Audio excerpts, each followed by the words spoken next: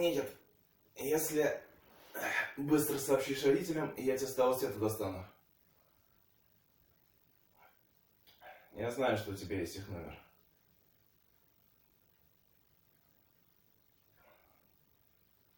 Ладно. Лихом не поминайте. Как там говорилось? А, точно.